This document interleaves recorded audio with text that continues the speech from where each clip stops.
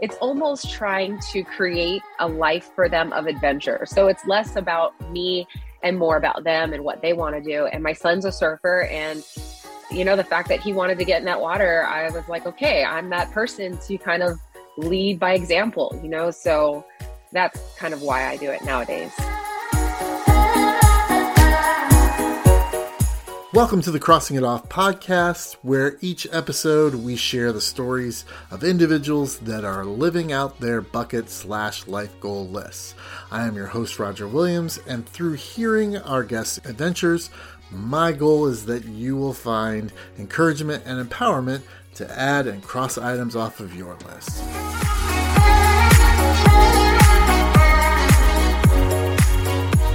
Welcome, everyone, to another episode of the Crossing Off podcast. I'm so excited to be able to introduce you to my guest today. Her name is Kanoe Nitta, and she is a wife, a mother, a former TV host, and a first-round runner-up in the 2004 Miss America competition. Kanoe, thank you so much for being here. Thank you for having me. It's an honor. Yeah, so tell our listener, what did you cross off your list? I just went surfing on the Oregon coast, which the water was 47 degrees. Oof. All right. So let's back up just a little bit. Walk me through your surfing journey. Was this the first time you ever surfed? Was this something that was a whim, or how did you get on the board? Well, I've been surfing my whole life. So I'm originally from Hawaii, and basically anywhere I ever travel to that has an ocean, it's on my bucket list to get in that water, to catch a wave and say I did. So when we were visiting family in Oregon, my son actually wanted to go surfing. I was kind of hesitant just because I knew the water was so cold. But yeah. He got me, I don't know, gave me that courage. So we donned our wetsuits and we put our toes in the water, and it was freezing. So you've been doing this all your life, and you obviously enjoy it. We usually don't continue to do things we don't enjoy. Yeah. Why, besides visiting family, what's special about the Oregon coast as far as surfing? You might want to compare it to other places you've been, but what's so special about that? Well, I mean, growing up in Hawaii, the water is 80 something degrees year round. So that's what we're used to. We wear our bikinis, we get in the water. It's no big deal. I've always wanted to surf in a wetsuit. So I've actually done that in California, and that kind of got my feet a little wet, I guess you could say. But the Oregon coast it's different, 47 degrees. That's just a tiny bit above freezing. And the water is not blue like I'm used to, right. And you don't get to see to the bottom. You don't know what's there. We were surrounded by all kinds of wildlife, whales and seals and all kinds of stuff. So it was a little bit more exciting, I guess, than what I'm used to. And so, it was fun. You said you did it with your son. Mm-hmm. And so is this something you do a lot, like cross these places off with your family, or is this something you do alone? Before my family, obviously I did it alone, and I feel like my bucket list is kind of a pseudo list. I'm just a person of adventure. I just like adventure. And so if I see an opportunity of something that hopefully won't kill me, I'm going to do it, and of course, now that I have kids, it's almost trying to create a life for them of adventure. So it's less about me and more about them and what they want to do. And my son's a surfer, and the fact that he wanted to get in that water, I was like, okay, I'm that person to kind of lead by example, so that's kind of why I do it nowadays. That's awesome. Do you feel like that it was worth the experience? Was there something different about it that were like, oh, this was great? I mean, you talked about the nature, you talked about the animals, definitely talked about how cold it was. When you were done, and it's a great image I saw on Instagram of you and your son walking on the beach away from the surf. What was that feeling like after you had accomplished that and done that cold water? What were you thinking in your head? Am I going to do this again, or that's crossed off, I'm never going back? Yeah, I think it was kind of that way getting into the water. I was like, I'm going in here once and that is it. All I need is one wave. But there's really no feeling like seeing the joy in your child's eyes Mm. and fulfilling a dream for them and being the one who kind of made it happen. It was funny though, because my son was the same way. He's like, we're never doing that again. But you could see that pure joy just from the fact that he knew he did it. He can come back to his friends and say he did. We got video of it, so that you can't really explain that feeling that you get whenever you experience that kind of connection with your child and being able to do that together. So tell me, where's your favorite place that you've ever surfed? Oh, well, probably Hawaii. I mean, that's my home break, Sure. Obviously. Tahiti was a close second, I would say. And actually, when I was at Miss America in New Jersey, that was really fun. I wouldn't say it was the best wave or the best Right. water, Sure. but I think it was just the experience overall of being able to grab a board and the press being there and like, oh, Miss Hawaii is going into the water, so that was a really fun experience too. And so how does the Oregon coast compare to Hawaii? Well, I was actually really surprised that there was even a surf culture there anyway. I had no idea that people surf there. And one of my cousins, he's an in-law, so I haven't known him my whole life. He's actually a surfer and he's from Oregon. And so he's like, yeah, we're going to go surfing. What are you talking about? And so the first day we actually went down to the beach and checked it out. And sure enough, there were all kinds of people in and out of the water. And so that was really neat just to be able to see that they even have that culture in Oregon.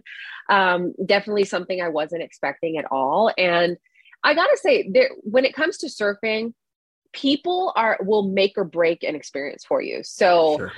the people in the water were really, really friendly. They were very welcoming, so nice. And then as far as the actual wave itself went, it was a pretty fun wave. We stayed mostly on the inside just because the fear of the cold was something hard to get over. We only had one day to do it. But yeah, I mean, the wave, it was a fun wave, I guess is the way I would explain it. Was there anything, besides a wetsuit, was there anything you had to prepare for or that you thought you needed to prepare for Oregon that's different than Tahiti or someplace else? Yeah, that was the biggest thing was the cold. I mean, and even when I got to the rental shop, I'm like, do I need a hood? Do I need gloves? Do I need a bootie? And everyone's like, oh gosh, yes. I thought I was just going to pop on a wetsuit and call it a day, but no, we had to put on the full hood. We had to put on gloves. We had to put on boots. And I'm so glad we did because Sure. when we got into that water, the water seeps into your gloves immediately. And they're like, oh, but it warms up. That's the water will actually keep you warm. And then we had to get lessons on the ice cream headache, which, they're like, once you go under, you're going to get that screaming headache, like when you eat ice cream and you have to blow out through your nose really slowly. So it's just all of these little things that you don't think about in the cold. That's definitely probably a different feeling than what you have in Hawaii, I'm sure. Right. I'm excited to announce the release of my new book, Live Out Your List, Finding Joy Through a Bucket List Lifestyle. The book covers the 3 stages of the lifestyle, including bucket list mindset, bucket list creation, and bucket list management. It provides tips and strategies to enhance wherever you are in your bucket list journey. To learn more about the book, and to receive 10% off when you purchase the ebook, visit crossingitoffpodcast.com/book. Purchase the book today and start to live out your list. Now back to the show. If someone came to you and said, hey, Kanoe, I'm going to go surfing in Oregon, what would be like the one thing that you would, besides get a wetsuit, what would be the one thing that you would say as far as the experience itself to prepare them for that? What would you advise them? Gosh, I mean, I don't know if there's any other advice other than just do it and have fun. I mean, it's definitely worth doing it once. If I lived in Oregon and it was the only place to surf, I would do it every day, but yeah, just do it. Let's go. That's awesome. You talked earlier about the fact that you try to live an adventurous life, that you may have somewhat of an idea of what a bucket list, item is, but not necessarily. And I totally get that. I wish that for everybody, right? To be in that place where you're just looking at taking life and accepting it where it's at and whatever comes your way, saying yes. Why do you think that that's an important way to live? I just feel like life is so short and the world is so big. Yeah, there's so much to see, Hmm. there's so much to do. And I feel like when you create a life for yourself that has hope attached to it, you will be able to live every single day with more joy than if you don't have hope. And I feel like if you can take the focus off of all the stuff that's going on around us and all the negative things and refocus on the good things and there's still so much good in the world. There's still so much that you can laugh about and smile about and things that you can do. I feel like if everybody could just get into that mindset, stop looking at all the crap that's happening and start focusing on the good that still exists, we could be living in a much better world anyway, because ultimately it's up to us what the world is operating like, right? So if all of us as a human race could just get a little bit more joy in our lives, I Sure. feel like it could be a different world. And where does that come from for you? Right? Where does that desire or that understanding come from? I think it's just having a big faith in God, and I've always lived that way. Like I've always had a bigger perspective and a bigger outlook on the way that the world operates and what is important to me. And even if you don't have that belief, it really is just about what is truly important. I mean, is when I look at what's happening in the world going to change? Is it really going to change what's happening in front of me? Mhm. Like, can I actually live a better life if I just stop looking at that and start looking at what's right in front of me? I feel like anybody could have that life, really. You talked earlier about your son doing this experience with you. How have you seen this philosophy of life manifest itself in your parenting and how your children take that on? Well, it's interesting, right? When you marry somebody, generally we marry somebody of the opposite nature, right? So I'm a very free spirited person. My husband is a pilot. I mean, he's very A to B, don't you detour, don't go to F, C, G, Z, you just go to A to B.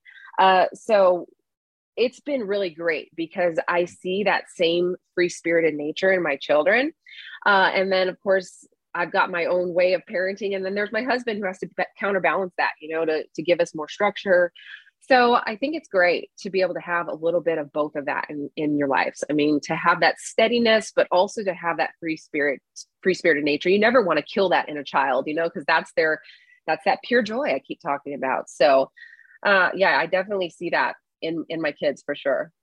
Tell us something that you say that you like to bring things on as they come and accept whatever comes from the universe at a time. But is there something that you haven't done yet that's different than surfing that you kind of like eating at you like, gosh, I'd really like to go do this or I'd really like to experience?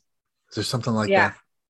Yeah. I think the thing that's always been on my list since I was a little girl is I say that I'm a mutt, meaning I have a lot of different ethnicities inside of me. So I've always wanted to visit every single place that I Hmm. have ethnicity. So, I reached a couple of those goals. I still have to go to Ireland. I still have to go to England, still have to go to Germany. But other than that, I reached Hawaii, obviously, and the Philippines and China. So that's been my biggest one. If there's a tangible something on a list, that's Right. been the one. Yeah. And you know that because you did a 23andMe or something. Well, I actually, if I did do 23andMe, and I actually have to add some to my list because Oh, of that, but yeah. but really, I mean, the ones that have been on my list have been the ones that I've known since I was a kid. That I'm Hawaiian, Chinese, Filipino, German, English, Irish. Wow. What's that drive? Why do that? Is it just to connect or why do you want to do that? Yeah, I feel like our what makes us is really, it connects back to our Mm. ancestry, and the people who went before us. And so I really do want to be able to see and immerse myself into the cultures that maybe I never really got to experience growing up. And there was a lot of oppression from my grandparents and great grandparents in Hawaii, and the wars and all of the things that they had to experience. Right. But I do want to be able to get back to the roots of where they came from and what that life is like in their country. It's interesting. Have you shared that with your kids as far as like actually like taking them there? Is it something you'd recommend to them? Oh, for sure. And because my husband is very similar in ethnicity, but he has Japanese. So we actually took the kids to Japan to be able to show them that. So it is important to us to be able to do that. And our kids know that. So that is something that I guess is sort of on their list as well. Thank you so much for taking the time to be with me today and sharing with our Yeah. listener. I could see the joy on yours and your son's faces in that photograph on Instagram, and that's why I definitely wanted to reach out. Kanoe, tell us how we can connect with you outside of this, if someone's interested in learning more or seeing more. Yeah, I mean, I'm always posting my adventures on my Instagram mostly, which is at Kanoe Gibson. Gibson is my maiden name, so at Kanoe Gibson. I'm also a makeup artist, so I do some makeup on the side. So that's kanoegibson.com. I'm also on Facebook at Kanoe Gibson. So basically all the social medias. Awesome. Thank you so much for doing this. I greatly appreciate it. I'm excited to continue to follow you on Instagram and see all your adventures, learn more about surfing for myself. Just to watch, though. I don't think I could do it, but I appreciate seeing other people doing it. So, Kanoe, thank you so much for being here today. Thank you for having me. As a reminder to our listeners, in this episode's show notes, you will find links to learn more about this week's guest and information on how you can cross this item off of your list. You can follow my adventures of crossing items off of my bucket list on Instagram and Facebook, and as always, new episodes of this podcast are available to stream every Friday morning. We will meet you here next week, and until then, keep living out your list.